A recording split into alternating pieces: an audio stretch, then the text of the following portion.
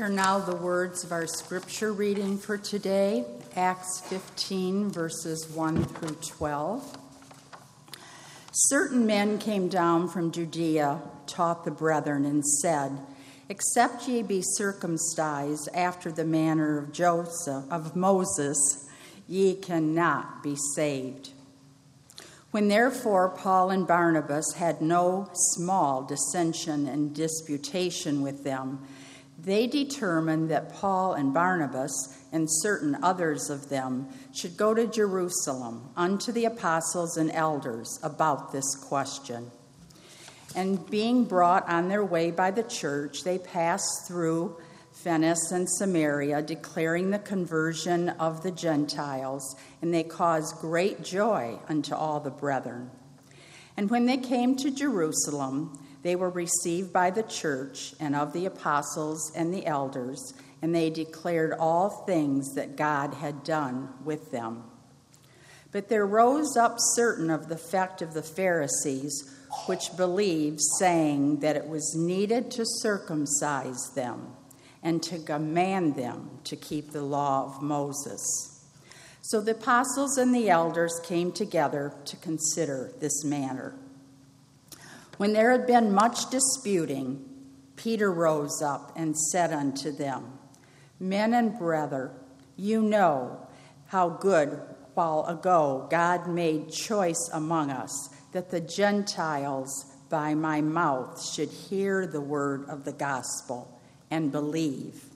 And God, which knoweth the hearts, bared them witness, giving them the Holy Spirit, even as he did unto us. So put no differences between us and them, purifying their hearts by faith. Now therefore, why tempt ye God to put a yoke upon the neck of the disciples, which neither our fathers nor we were able to bear? But we believe that through the grace of the Lord Jesus Christ, we shall be saved, even as they. Then all the multitudes kept silence and gave audience to Barnabas and Paul, declaring what miracles and wonders God had wrought among the Gentiles by them. The word of God for the people of God. So our message now, multiple titles from me, daughter-in-law Carrie Walling, our church member, Carrie Walling, and have been a professor of political science and human rights at Albion College for her message today.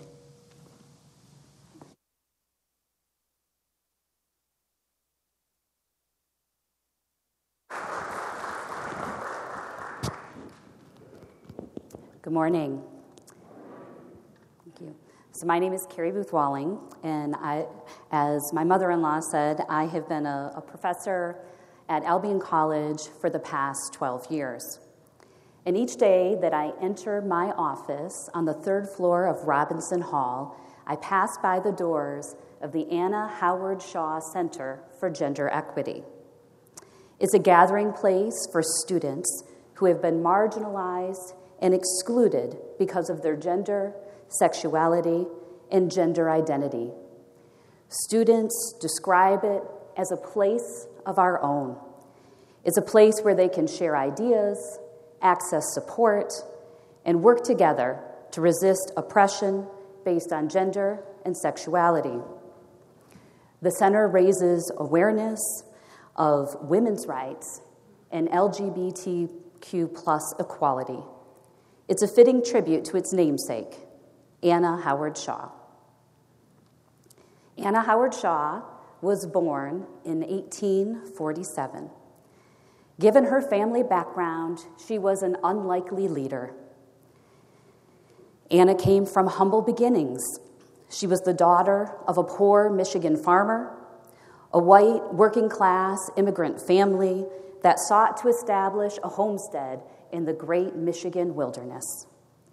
Working the fields on an isolated frontier farm, she learned that she was just as capable and strong as the men in her family, and that she loved working hard. It was in the wilderness of Mecosta County that Anna first felt her calling as a young teenager. One day, as she was alone in the woods with the trees and her thoughts, she felt God's calling telling her to preach and to lead people to salvation. Now, she began her career, preparing for her career as a preacher in that same woods. Anna would practice her sermons standing on a tree stump before a congregation of listening trees. And by the age of 15, Anna was supporting her family on the income she earned as a school teacher. She was self-supporting, she was ambitious, and she was smart.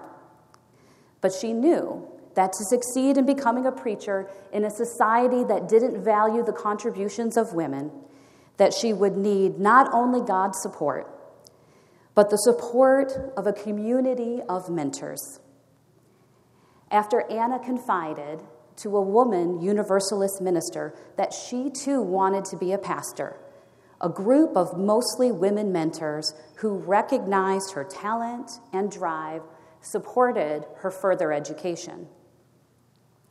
When she was 24, a man who was looking to ordain a woman into the ministry of the Methodist Episcopal Church recruited Anna to give her first sermon. It was a resounding success, and her passion for preaching was only strengthened.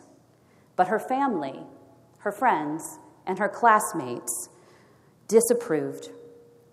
Her family refused to pay for her college education unless she abandoned preaching altogether. But Anna preached anyway.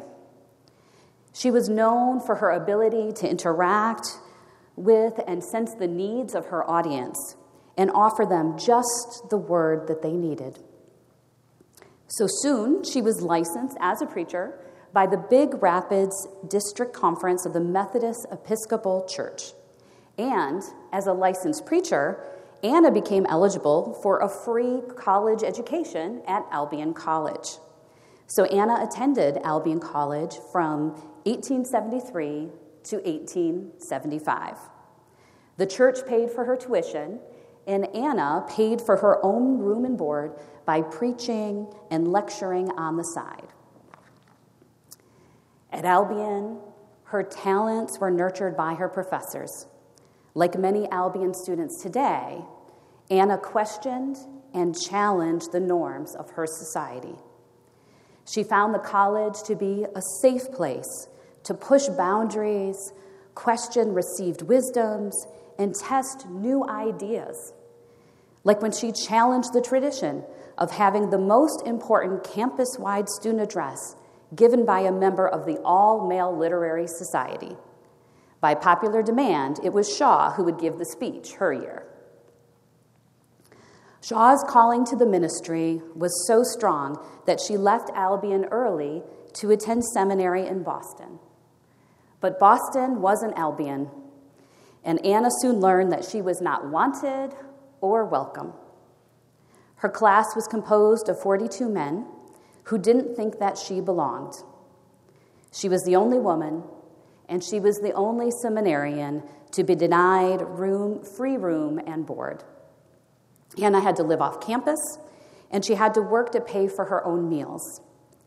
But people in Boston were not eager to listen to the words of a woman preacher, and she struggled to make ends meet. She was often exhausted and even weak with malnutrition. Eventually, Anna would become the second woman to graduate from Boston University School of Theology. But her battle with discrimination and exclusion had not ended. Upon graduation, she was refused ordination by the Methodist Episcopal Church. The church rejected her and God's gifts. So she left the denomination. In 1880, she was ordained by the Methodist Protestant Church, becoming one of the first women to be ordained in any branch of Methodism. Always believing that there was more that she should do, Anna would go on to earn her medical degree, become a practicing physician, and expand her ministry to preaching on social justice, women's rights, and world peace. By all accounts, she was one of the best women orators in American history, giving an estimated 15,000 sermons, lectures, and speeches, and reaching an estimated 1 million people directly. Her poor working class, Midwestern background helped her to broaden and diversify the women's suffrage movement. But a strange thing happened in the first half of the 20th century. Her legacy was practically erased.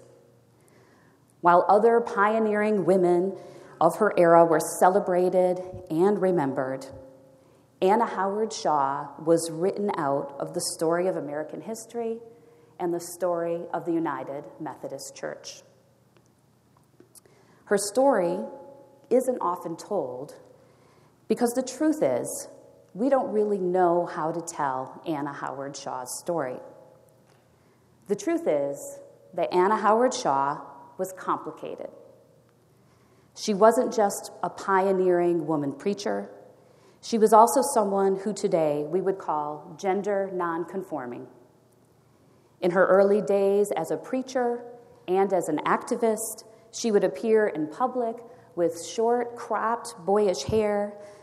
She preferred to wear men's clothing, and she quickly found that to be accepted and heard, she would need to dress and present in a more feminine way.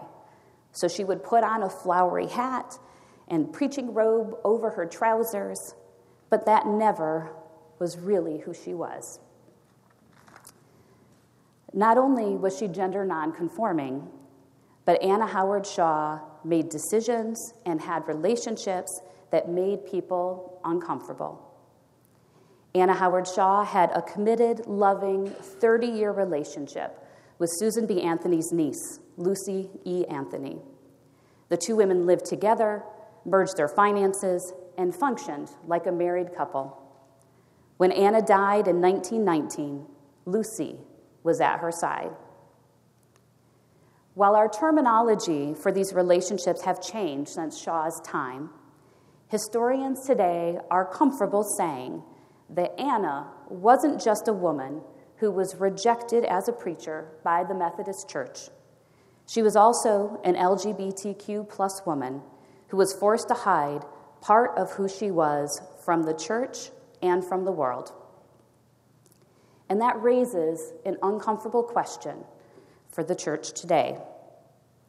If Anna Howard Shaw, this gifted orator, this woman who excelled in her theological studies and felt so passionate about God's calling for her life that she would preach to the trees, if Anna Howard Shaw was to come to us today seeking ordination in the United Methodist Church, would she find that the doors are just as closed today as they were all those years ago?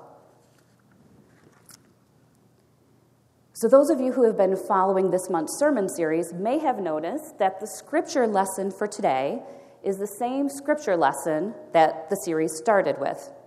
This wasn't a typo, it was intentional. The teachers among us know that the most important lessons bear repeating.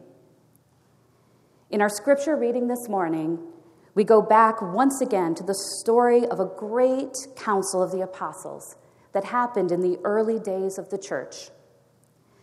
The apostles called that council to address a great controversy that was brewing within the church. Paul and Barnabas had been traveling from place to place, preaching not only to Jews but to Gentiles. Paul and Barnabas had even gone so far as to baptize Gentiles and to authorize them to preach. Many of the apostles felt that Paul had crossed a line. They believed that new Christians should be circumcised. They believed that the new Christians should follow the law of Moses. They interrogated Paul and his companions. They asked them, "What authority do you have to do this new thing? What makes you think that you can overturn hundreds of pages of scripture and years of tradition?" Paul and his friends had only one defense. Look at what God is doing, they said. This is new, and it is unexpected, and it has taken even us by surprise. But we believe that anyone who really looks at what God is doing, anyone who listens to the testimony of the Gentiles, anyone who sees what God is doing through the work of their hands, must admit that God has given them the Holy Spirit. If God does not discriminate, and if God has not required that they change, then why would we? In the end, Paul's argument won the day. The apostles could not deny what they had heard with their own ears and what they had seen with their own eyes. That day, the church did a remarkable and unexpected thing.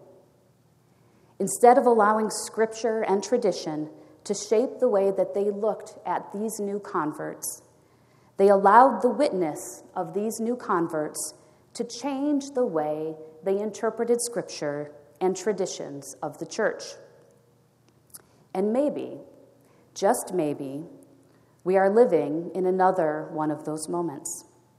A moment when it's time to read Scripture in a new way and to live out our tradition in a new way that makes room for the new thing that God is doing among us. I believe that we can do it again, just as the church, following Paul, had done it before. So in this series, we've listened to how the doors of the church were closed to Harry Hosier, one of the greatest preachers of all time, when the Methodist Church refused to ordain him because he was black. To do so would have violated the rules of the church, and it would have transgressed societal norms. The arguments that people made against ordaining people like Harry Hosier were the same arguments that the Pharisees made against ordaining Gentiles. Today, we are grateful that despite the persistence of racism in our society, the Methodist Church no longer excludes people based on race. And in this series, we've learned how Frances Willard, one of the most effective leaders in America during her lifetime, was denied a seat among the other elected representatives to the 1888 General Conference because women's participation was not permitted. To seat her would have been against the rules, and it defied societal norms. The arguments that people made against allowing Frances Willard to lead the church were the same arguments that Pharisees made against the ministry of the Gentiles. Today, we are grateful that despite the persistence of sexism in our society, the Methodist Church no longer excludes women from the pulpit or church governance based on sex. And today, we've learned about Anna Howard Shaw, a pastor, a physician, and women's rights activist who struggled physically and emotionally to do God's work and who persisted despite the opposition of her family, the men in the seminary, and the Methodist Episcopal Church. We can lament the way that Anna had to switch denominations to continue preaching as an ordained minister.